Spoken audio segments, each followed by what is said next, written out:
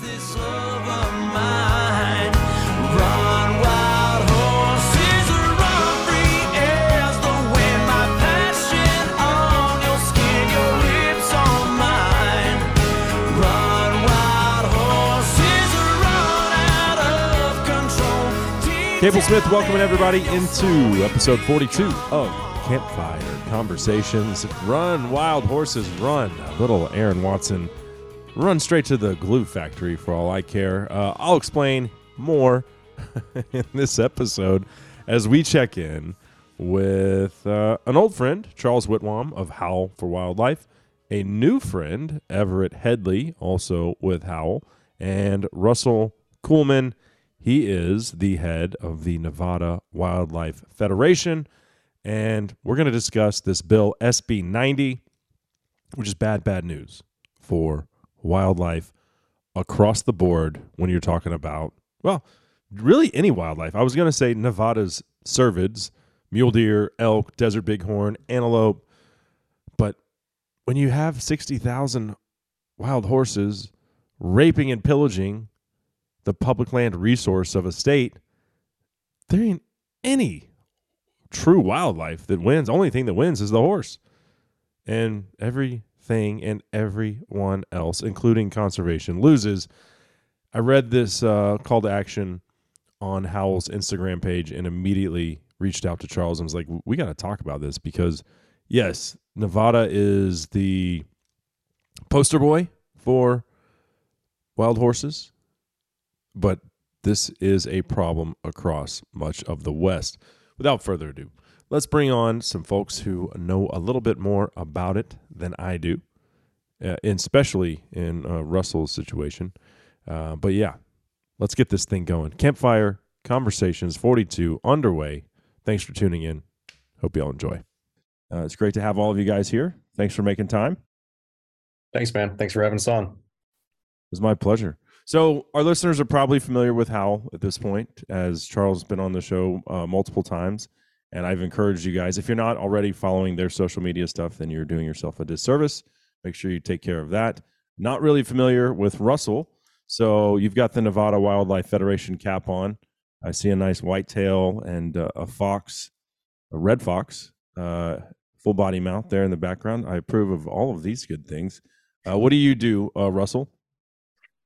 Yeah, so my elevator pitch, I guess, is I originally grew up back east where the whitetail and red fox came from, but I've been hunting, we'll say, for a long time, and currently live in Reno, Nevada, and work as the executive director for the Nevada Wildlife Federation, which is an affiliate of the National Wildlife Federation, which some of you may have heard of. But really here in Nevada, our main issues is dealing with public access and making sure that Nevada's wildlife and habitat are hopefully trending in the right direction. And currently they are not, for a multitude of reasons, which I'm sure we'll get into in the next hour or so, but really just trying to be the voice for a healthy Nevada wildlife and habitat.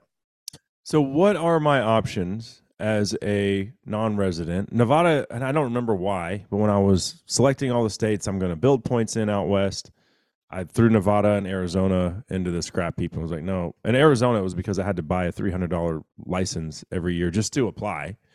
And then I was like, oh, and then it's going to take me 25 years to draw the damn tag. And I was just like, I'll just do it the other way. Or if I want to spend that much money, I'll just go on an outfitted hunt. Plus I'll be 60 something years old when I draw the stupid tag. Who knows if I'll even be able to hack it in the backcountry at that point. What are my options as a non-resident for hunting big game in Nevada, first of all? Yeah, it's a good question. I think first, if you're going to apply for Nevada as a non-resident, which I've done for a handful of years before I moved here, you got to kind of put it in that category of the long game. You're not going to hunt Nevada every year as a non-resident for big game. If you want to chase chukar or quail or Himalayan snowcock in the rubies, you probably could, but all those hunts are certainly not guaranteed as far as success either. But we give out more non-resident desert sheep tags than any other state. So for those diehard sheep hunters, Nevada definitely should be on the list. But again, I probably won't draw in the next 20 years as a resident. So everything is definitely the long vision. But we actually have an increasing elk population.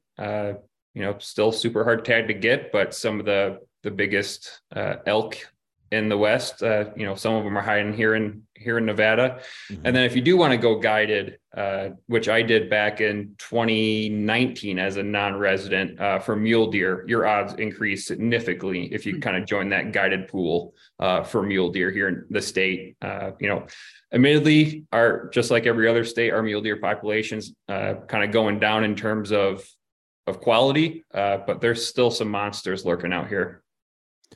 So you think about these states where it might take you 20 years to draw in a trophy bull unit, or it's going to take longer than that for sheep. Like you said, you might not draw in the next 20 years. I don't even know how many points you have. I don't think I'm looking at our faces here. Some are younger than others, but we're all, I'm going to say, late 30s to 50. I don't know. Charles maybe is on the bringing up the rear there. I don't know. 46. Okay, I'm 41, and I'm thinking we're all like 15 years too late to this party for the before it, because I'm talking about supply and demand, right? That was before it really became you're going to have to wait 25 years to draw situation. And on the sheep, I think that numbers just keeps going up. So I wish when I was 15 years old, I would have started applying for these things, but I had no idea I even liked it at 15 years old, Yeah, and you're right. And NDOW, the Nevada Department of Wildlife, just conducted our draw, I think earlier today, and they said that they had a record number of applicants. I think we got over 85,000 applicants in the state this year, which is the highest they've ever been. So I think you hit the nail on the head. Yeah. I wish I could have go back 15 years ago and started applying for sure, right, just like everyone else. But I think the secret's definitely out here in Nevada. If you want a good quality animal and willing to wait a couple of years, certainly the state to do it in. But agreed that we are the driest state in the union, so we don't have all of the extra moisture and rain like some other states that can produce animals that allow a non-resident to hunt every year. But you can still come to Las Vegas and see Fremont Street, which is cool. Oh yeah, I mean, you could come to Las Vegas and go to the Desert National Wildlife Refuge just north, which was the source population for a lot of Western states' sheep right now. That was designated back in 1937 by Roosevelt as the last sanctuary for desert sheep. And I was just there last weekend and saw some ewes up there. No big rams, but they're certainly out there. Well, so Charles, you had mentioned before we started recording that you just got off of a virtual meeting, or what were you? It was like with the I don't know, what is it, Nevada Fish and Game or Nevada Fish and Wildlife or whatever your state agency is called, but I think it was something with this bill that we're going to talk about today, SB 90. What were you doing? It was in the legislative committee was discussing this bill, and they had testimony on both sides. That happened yesterday. Okay. So I was like, I should watch this and see what happened. I made it through the proponents of the bill. I didn't get to the opposition, but I believe Russell said he watched the whole thing, so he could probably give an update on. I don't know if they had a vote or if I'm not sure exactly what happened, but that's what I've been doing for the last hour. And just listening to the proponent's testimony was interesting to me, which we can get into, but maybe Russell can let us know, was there a vote at the end, or are they moving this on, or what's going on? Russell, you're on mute. Yeah, sorry. No to both of those. I think thankfully they did not vote on it, and they're not moving it forward. Basically, what the Senate Natural Resource Committee did was just hold a public hearing to educate both the public and those decision makers on that committee.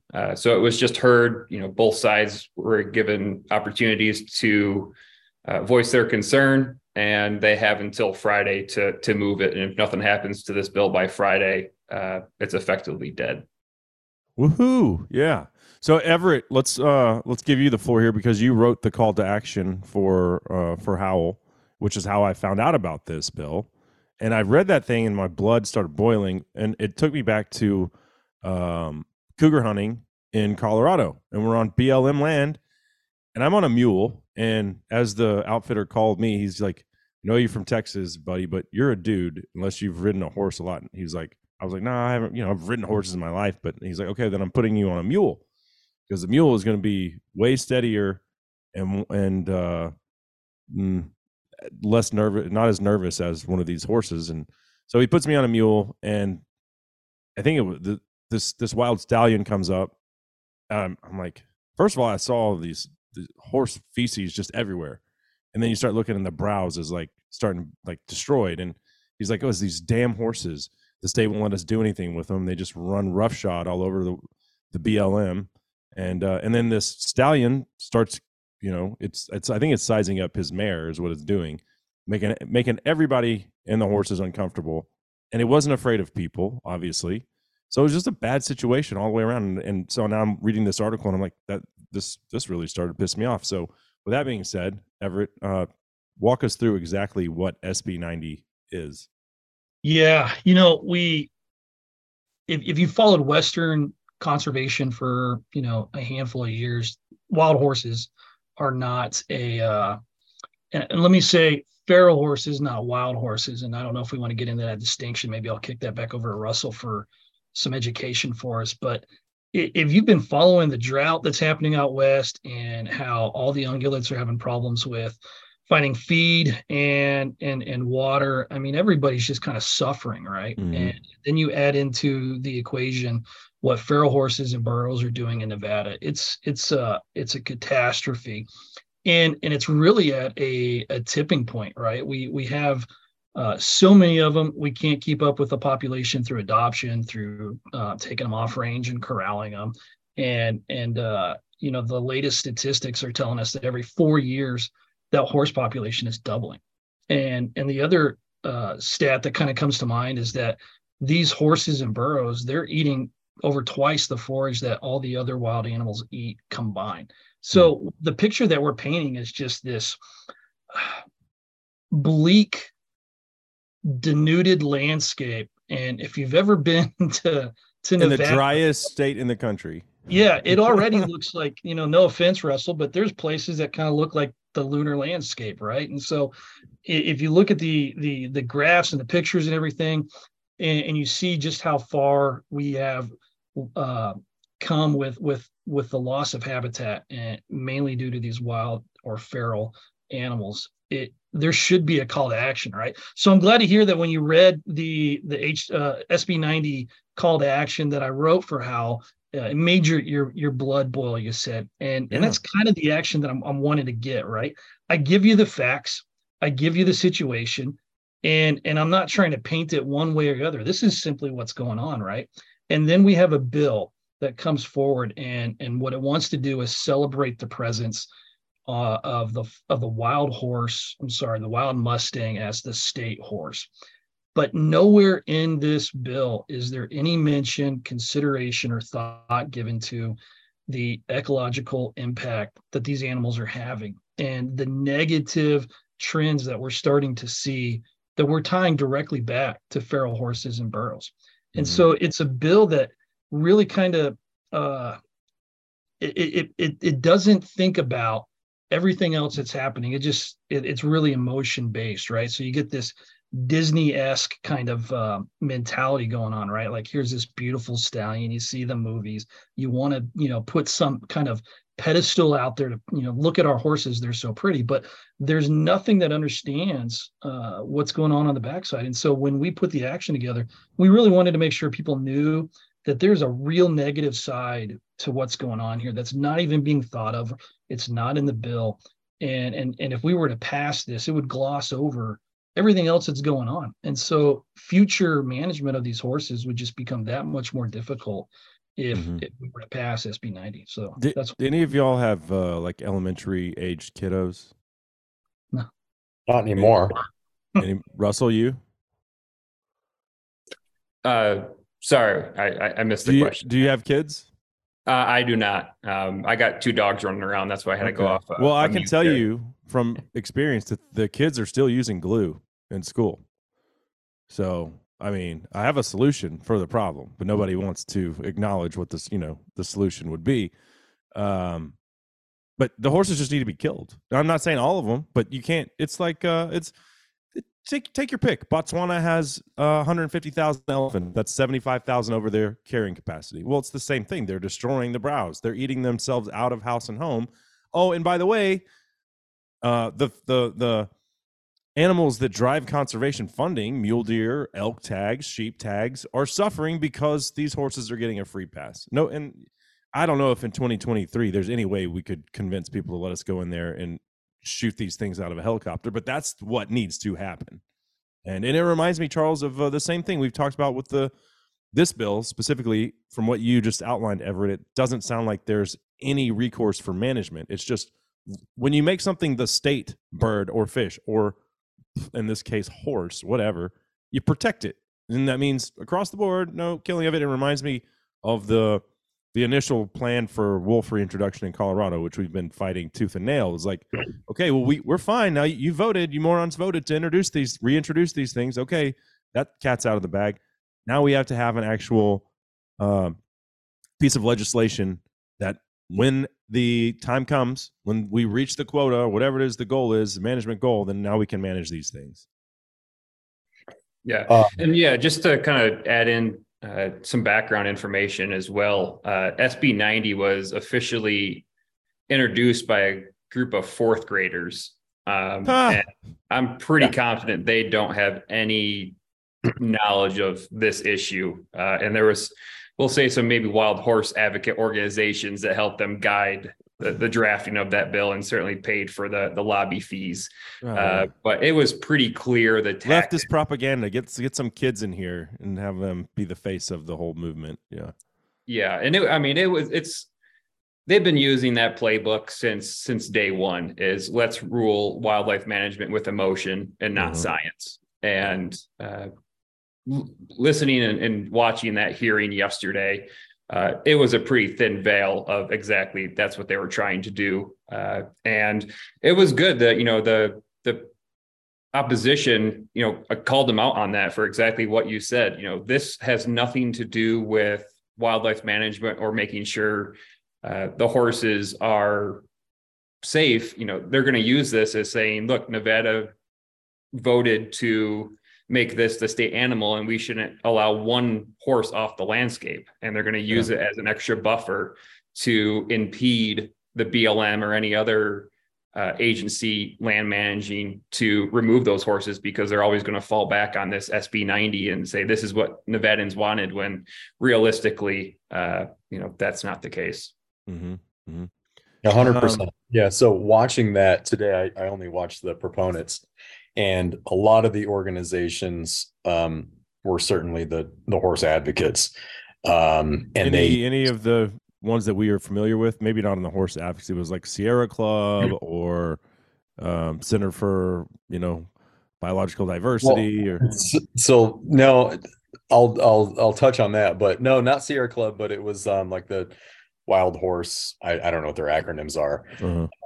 But what's actually interesting about the Center for Biological Diversity is I think we're probably 3 actions in now for feral horses in Arizona. And Robin Silver, who is the president of the CBD, is for removing the horses. And I've actually gotten, it's crazy, but most of the information and the pictures that I get are from him, from the CBD, which is crazy because they understand the habitat loss that these horses are causing. I think with them, it's oh God, what animal is it? It's not the trout. Well, I don't know. It's one of the animals that they're super concerned with, but they're recognizing that the horses are basically causing this other animal to go extinct, and plus the habitat loss. So the CBD is an interesting one with this whole. That's encouraging. I mean, I'm going to give them basically zero credit across the board, but that's interesting, because at the same time, you would think that an organization like that would be like, well, if the horses destroy the habitat, then we can do away with hunting. So maybe they actually do care about the environment, unlike PETA or HSUS, where their end game is in hunting at all costs. Well, Robin lives there in Arizona and he sees it firsthand, so maybe that has something to do with it. I do know there has been some internal shakeups with CBD because of the stance that they've taken, but just an interesting tidbit there on the CBD because I don't think we agree with them on anything else. Right. And when I first found out, I was like, wait, this is the CBD, like the CBD, the Center for like this is where we're getting our information from them. Wow. And it's backed up with 23 other hunting organizations in Arizona who are actually on this working in collaboration in a sense with the CBD, which is interesting. But it's this. So what a lot of people are saying in Nevada on this are, oh, we have, our relatives come in and they want to see the horses and then they go to Lake Tahoe and then they gamble. And we have Asian Airlines is going to set up a thing just to fly in people because they want to see the horses. And then you have people, one lady, she said, we have no skin in the game here. I'm like, yeah, you're right. You have no skin in the game. That's an interesting statement. I don't think she realized what she was saying, but what they were saying was, we like to go see the horses. Oh, they're so beautiful. Let's take pictures and then let's go gamble. That's it. They're not looking at the habitat. They don't even care. They don't even know what habitat is. Mm-hmm. Going out there and seeing the trout that's being affected by this, or the habitat for sheep or elk or mule deer or any of that. So it's just interesting. It did remind me of the ballot box initiative where Coloradans were like, yeah, let's have wolves here. Who doesn't want to see wolves? They're cool. Those people that voted in favor, they'll never see a wolf. They'll live never in Boulder and Denver, and they will never see one. Yeah, and it really is an emotional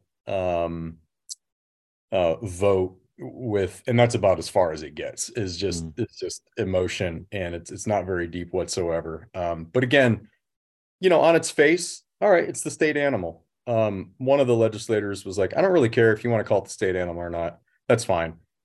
I don't care. But we do need to focus on, this is going to raise it on an emotional level to an iconic species more than it already is. I mean, it's already on, I think, a coin there. I mean, it's on everything in Nevada, but now it's going to be a state horse. And you just know that's going to make it way harder for any removal of horses in the future. And the groups who were there, the horse advocate groups who were there, they're using words like trophy hunting. And I'm just going, okay, yeah, I know. Yeah, you've already lost me because you're going down the same road. Like, I know where you're going to go if you get this bill. I know what you're going to say if you get this bill. And real quick, just like how we did this, the way I like to do any action is I want to know if the bill has any legs at all. Like, I don't want to waste people's times because there's thousands of bills out there and we could act like the sky is falling on every bill just to get support or whatever. And so I reached out to Everett. I'm like, man, I don't have any partners at all in Nevada. I don't really know anybody there. Do you know anybody? And like the next day he was like, yeah, I made some contacts. And then, so that's how Everett found Russell. This is actually my first time talking to Russell or seeing him because Everett just handled it all. And I'm like, I just need to know if it's an important issue because people are hitting me up on it, but should we get involved? And it came back where, yeah, we should. So then that's where we pulled the trigger on this. It's kind of how we did this. And Everett, where do you live? The best state in the union, man, Montana. So, I mean, I already outlined my experience with Colorado and those damn wild horses. Does Montana have an issue with this? I mean, it's not unique to Nevada. They probably have the worst case scenario, but there are other Western states that are dealing with this. And I had an interview with someone, I don't know, it was a handful of years ago, and we looked at the overall number of wild horses on like public land, BLM, National Forest, whatever. And a lot of them, like you said, have been taken to non-kill facilities, which the amount of taxpayer dollars we're spending on these stupid horses to live in a taxpayer funded non-kill facility is astronomical. It's just none of it makes any sense, and it's just because they're a horse, and much like a dog, we can't do anything. We can't say we're going to kill the horses. But I don't know. Montana, we have a few hundred, I think, wild horses. They're not a big deal. They're really small populations where they are. And so it doesn't crop up on our radar really. But across the West, you do, especially as you go further south, you have more animals across the landscape. And kind of answering your question you asked earlier, which is what do we kind of do?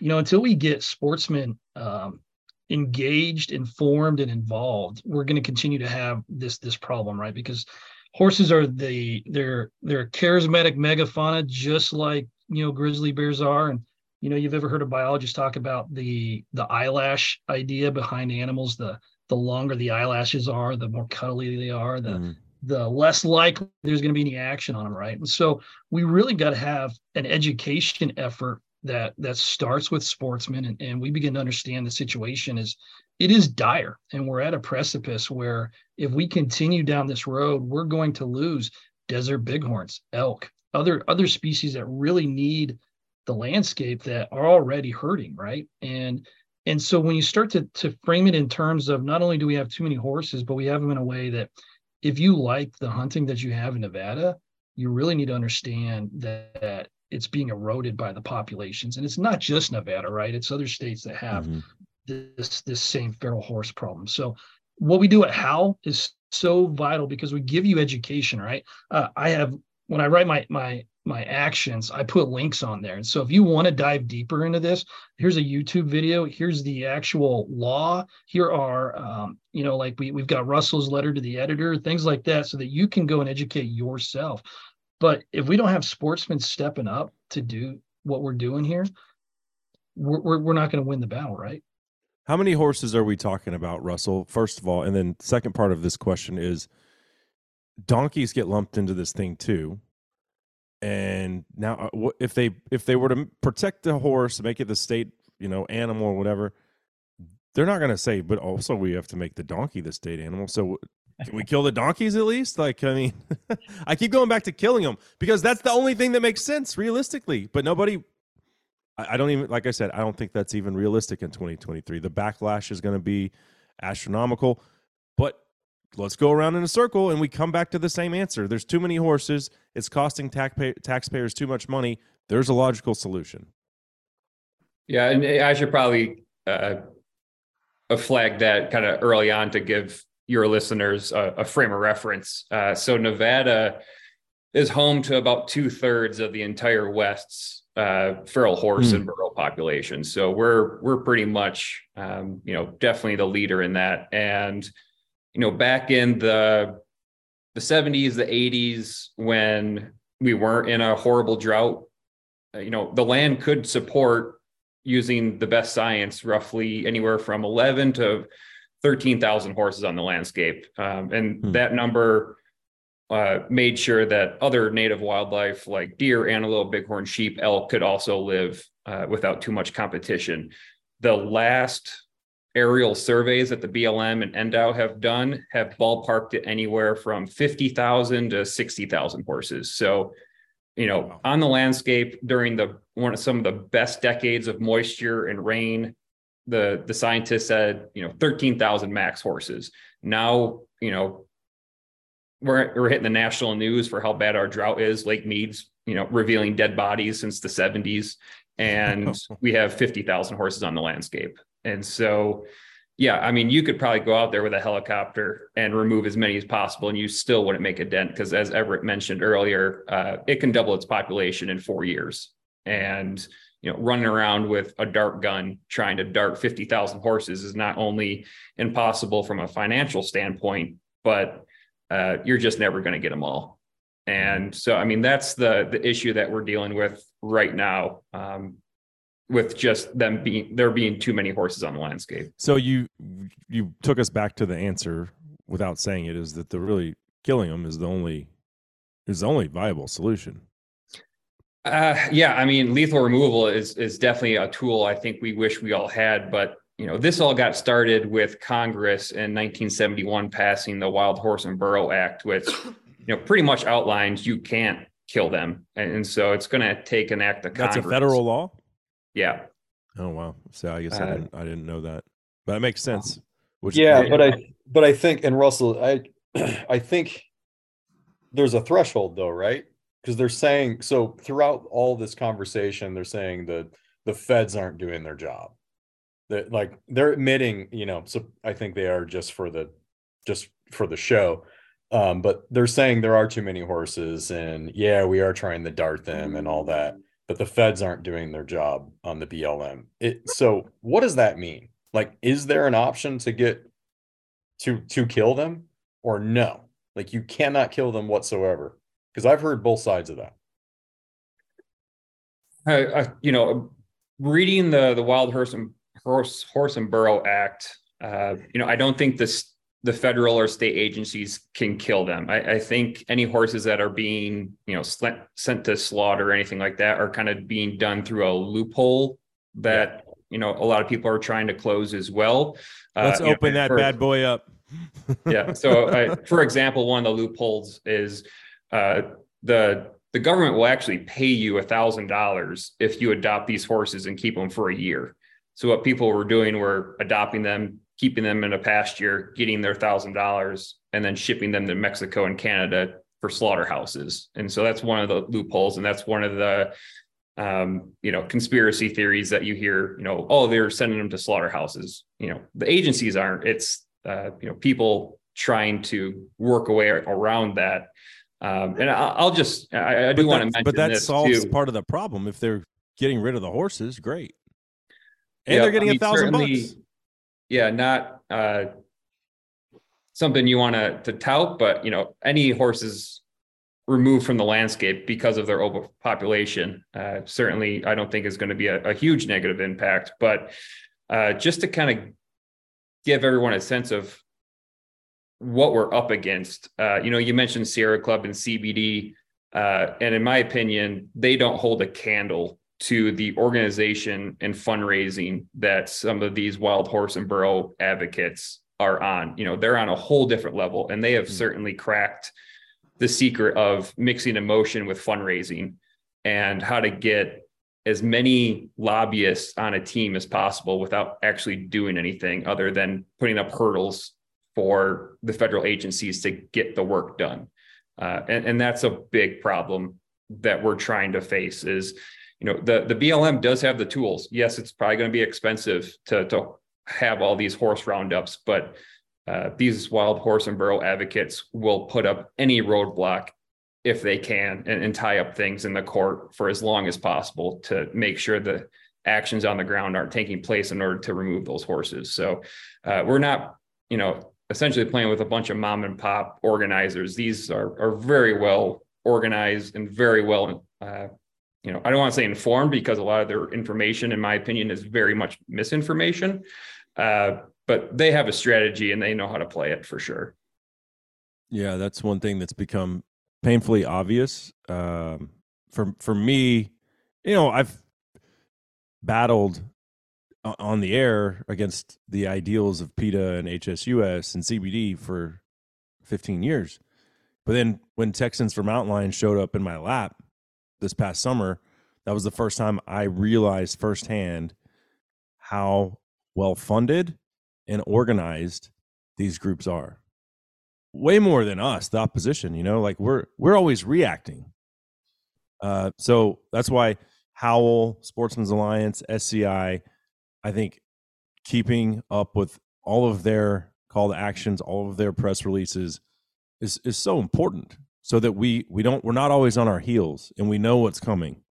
Because for far too long, us sportsmen as a community have just reacted to whatever they threw at us, and we were unprepared for it. So I'm glad to hear that SB 90, based off of what you said, probably is going to die in committee. Yeah, I'm certainly still knocking on wood for that statement, but I do want to flag the great work that Howl does as well, because in that hearing yesterday, some of those decision makers on that committee flagged how much comments they got in opposition of this bill. And I think Howl was responsible for the vast majority of organizing those comments, because a lot of these rural decision makers, don't want to see the horse become this ultra protected species, because they're dealing with ranchers and public land users, and you have to hear firsthand. And even they said they're getting emails from their constituents that 75% are in opposition of this bill. So comment collection is definitely a super important process of everything. In my perfect world, I wish wildlife management could go nowhere near a voting machine or state legislation, but that's not the world we live in. And so I think, as hunters, our best option is to gather our voices to submit our opinions. And a lot of, we're one of the few users on the landscape that have boots on the ground almost year round, especially in the fall. And I guarantee you, we're seeing a lot more firsthand of what's happening on our landscape than some of these other people are. So let me ask you, I come from a state that's 98% privately owned. I don't know what Nevada's breakdown is of the private landowner versus federal or state-owned land. What happens when these horses get on your property, though? Like, do you have any recourse of, if it was a feral hog in Texas, we just shoot the damn thing. Like, obviously you can't do that there. So you call the state and be like, hey, you need to come get these horses off, or you try to drive them off yourself? What are you supposed to do? Because it's their problem, really. They're dumping it now into your lap because of their mismanagement. Yep. And so Nevada is actually almost the inverse of Texas. We're 86% public land, and 65% of that is just Bureau of Land Management, the BLM. But to kind of go back to your question, if a horse goes onto your land, the state's going to say, don't touch it. They're one of the most federally protected outside of an endangered species that you can get. And that's what's so frustrating, is because the states have proven time and time again that they're able to manage the state's wildlife on behalf of citizens, but they can't do anything with this overpopulation of horses because of a law that was passed in 1971 that essentially says, you harm it or harass it, you're going to jail. And there's been, reports of people shooting horses, and the next day, these wild horse advocates will have a reward for $20,000 for any information leading up to it. Oh, wow. So, they are probably the most protected invasive species that I can imagine. It's just criminal. And, we deal with our feral hog problem appropriately here. But again, people are going to think that I hate horses, like, after listening to this, but I don't. Horses are great. But they're just like feral hogs in this situation. They don't belong there. They're not a part of the landscape. So why are we treating them, putting them on this pedestal? Is beyond me. Right. And then, real quick, I think it's important to say, like, everyone who is involved here in Nevada, as far as organizations on the opposite end here, we don't want to remove every single last horse. All we're trying to do is manage them like we do our wildlife, and bring them down to an acceptable level where they can live on the landscape in partnership with everything else that we cherish and wild animals go. But I think that if I had to ask these horse groups one question, it would be, when is there enough horses on the landscape? Because at some point it's going to be nothing but horses and burros on the landscape, and we're not going to have sheep, deer, elk, antelope on the landscape, and it's just going to be horses. And if I drew a horse tag, I'd be the first one out there cutting it up and eating it.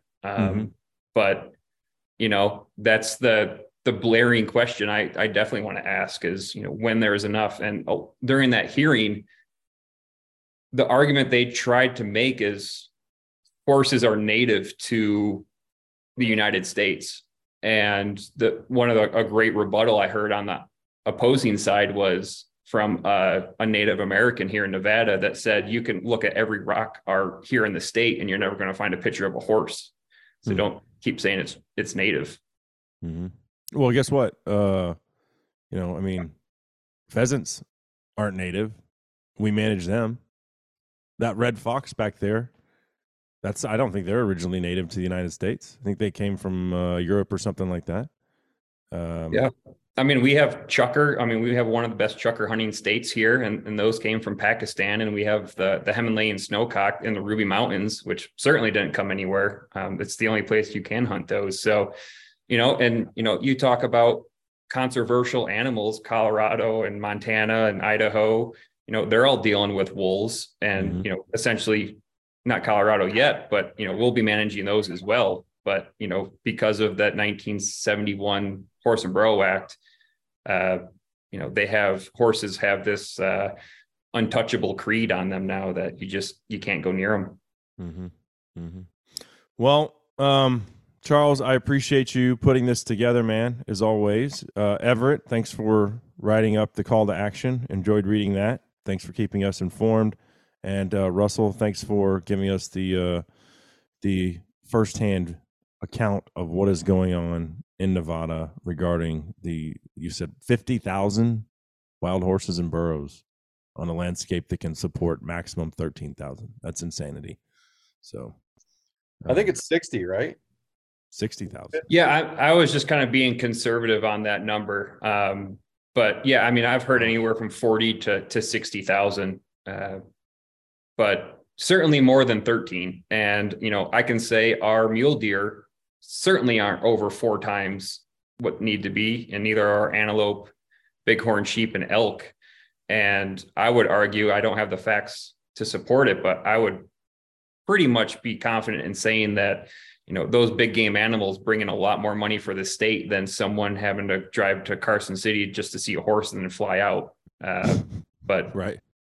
I don't know what the thinking is behind that. Yeah, you'd still be able to see them, even if the numbers are reduced, they're going to remain there, but something needs to be done. I do think at a certain point, because of what's going on in Arizona at a pretty extreme level, and of course, Nevada, that this bill needs to be revisited, because it's going to get out of control. The one from 1971. Yeah. Yeah. And I think visuals are really important. And Cable, I didn't know this until right now because I was looking up the name of it, but it's on the action. It's called Horse Rich and Dirt Poor.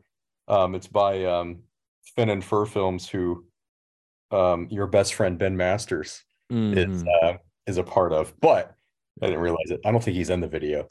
But it's a really good video. It's like 15 minutes long that just shows visuals of here's where there's horses, and then here's a fence, and here's what the habitat would look like if there weren't any horses. And they go into the trout. What's the name of the trout? The Lahontan. Yeah.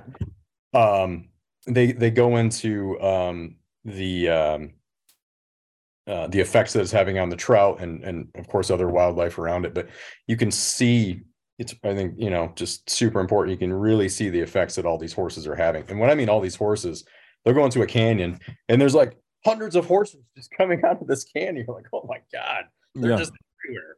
And so I think everybody should watch that. I think it adds to the severity of this case. I have one more question for Russell, and I don't know if you have this information handy, but what would you say is Nevada's elk population? What is their mule deer population? And what is their sheep population? I'd be willing to bet that if you combine all of them, it's close to 60,000. Like, I don't know. It maybe is a little more, but I doubt you have 60,000 elk. Yeah, I would probably agree with you there. And yeah, I don't have those numbers. You damn sure don't have 60,000 sheep. You probably have a couple thousand. Right.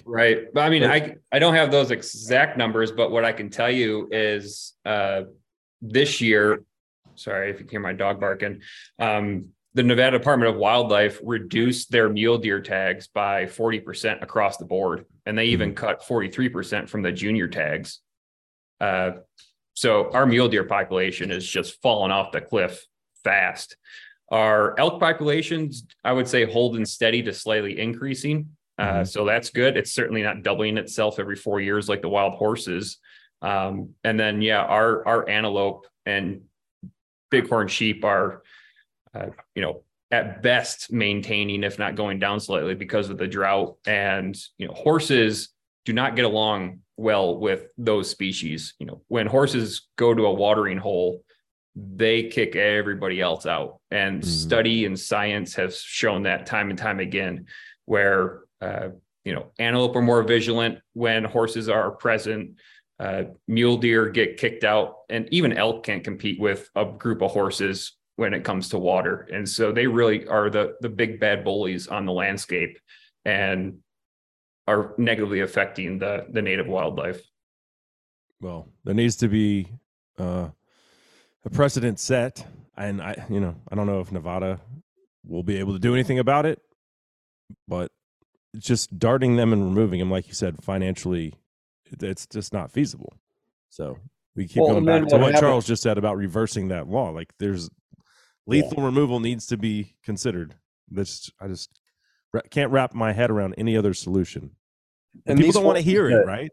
Like, yeah, the horses that are going to the holding centers also, I forget, it's in the millions of dollars that's coming out of taxpayer money to just feed these horses, which then now are they wild anymore? I mean, it's crazy. They're in Arizona. I don't know if there's a situation in Nevada, Russell, but in Arizona, they've been able to differentiate some of the horses as actually feral horses and then wild horses. So they actually can, because what happened is there's wildfires, horses got off of an Indian reservation, so they weren't wild. And now they're living in certain areas in Arizona, and they've traced it back like, all right, these aren't the wild horses that are protected under the Wild Horse Act. These are just escaped horses. They are truly feral in that definition of how they're looking at it. Is there a situation like that in Nevada? Or are they all, is it, or no? Yeah, I don't think there is. But I also believe that's, it's one of the easy rabbit holes to go down without really getting to the core of the situation is, this discussion of, what should we call these horses? At the end of the day, there's just whatever they are, there's too many on the landscape and need to be removed. And, I've heard of every excuse from the wild horse and burro advocates, on, why there isn't technically enough horses on the landscape, and none of them have been based in science. And, I personally just call them non-native, because that's the position I can defend pretty aggressively with science. But, certainly whatever they are, they need to be reduced by 2/3. No doubt. Well, guys, I've enjoyed the conversation. Thanks to each one of you for making time for us today. And today it's Nevada. Next year it might be Arizona or Colorado, or, name the Western state. It's affecting all of them. Montana, Everett, you said you guys only have a couple hundred. Give it a couple years. If they're multiplying 4x every year, you're going to have a problem on your hands too. So going back to just saying how proactive we have started to become as a hunting community. I wouldn't just say, 200, no big deal. I don't know. Seems like that could very easily spiral out of control. But yeah, thank you guys so much for the time today. And Russell, again, thanks for writing the call to action, and Charles for doing the research on whether it was something that had legs or not. We certainly appreciate that as well. Yeah. Everett was the one who did the call to action. I just kind of supplied the background info. But, the one thing I do want to leave everyone with is, now is more important than ever to have hunters get engaged in these type of legislative processes. And big shout out to Howl for really kickstarting all of that and bringing everything that we are concerned about to light. Because, like I said, I don't think wildlife management has any place in the voting machine.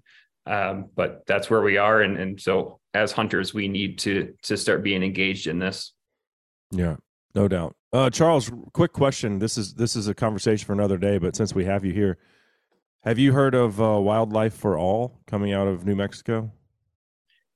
Oh yeah. I've quite a bit. The beginning probably in Washington State. They're kind of behind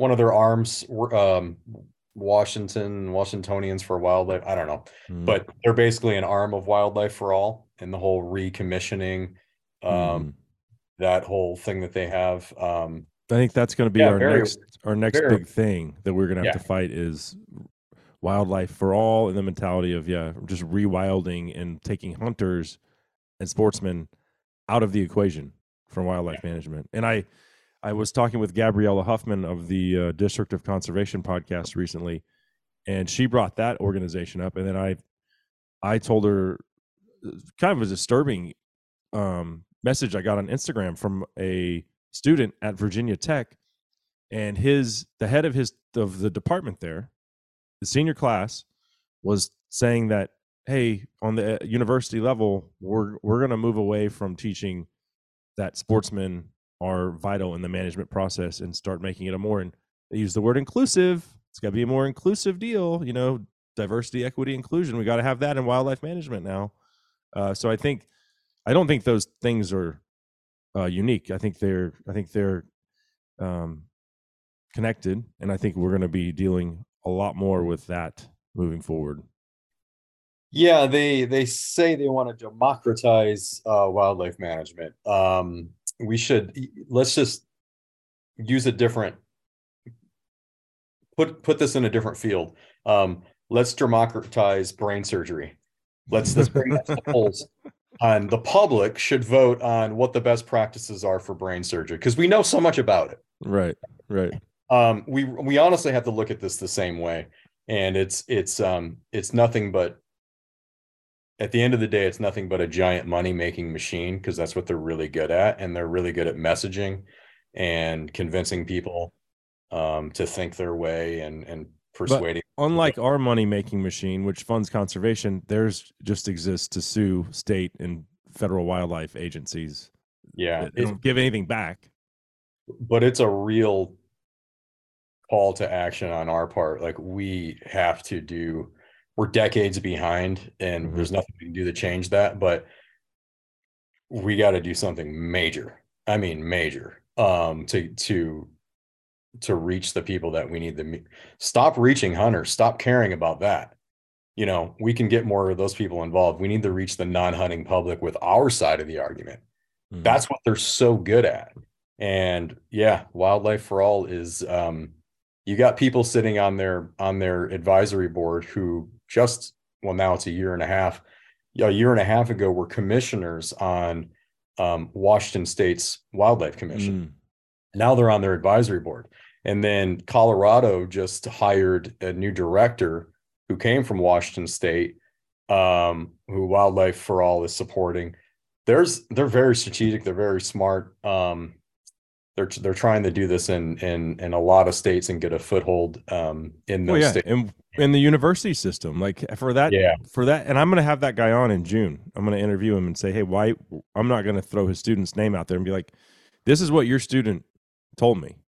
And, why are we moving in this direction as college professors in the university system, saying that hunting really going forward into the future has no place in wildlife management? Like, how do you justify that? But that's the thing. And fewer of those students that are pursuing those degrees are actually hunters and anglers. They're doing it from a place of, let's save the wildlife. Okay, well, then let us do our job as sportsmen and sportswomen, because we're damn good at it if you just leave us alone. I know you're trying to wrap us up, Cable, but I had a conversation with the director of the wildlife program at the University of Montana here in Missoula, and they have a class that is dedicated to the idea of hunting as conservation, and it's a vital part of wildlife management. And Delta Waterfowl has a program that they work with a lot of different universities to bring experiences to these students who they're urbanized and they've never had their own hunting experiences, and so they take them on the first hunt, right? And I've worked with them on Canada geese hunts, and so just trying to give them that positive exposure to hunting and show them that it's a vital tool. So there's a handful of chairs that the Boone and Crockett Club, they have funded in these universities, and they're really working with these wildlife students to help them see that part. So hopefully that'll combat maybe a little bit what's going on Yeah. over there in Virginia. It's encouraging for sure. Yeah. Yeah, absolutely. Well, good stuff today, my friends. Thank you guys, Russell, Everett, Charles. Appreciate each one of you. And yeah, very important stuff. So thanks for making time. Thanks, Gabe. All right, take care. But when it comes to services, I really don't care. Just bring them to me 2 at a time. I drink country cool, just like that morning.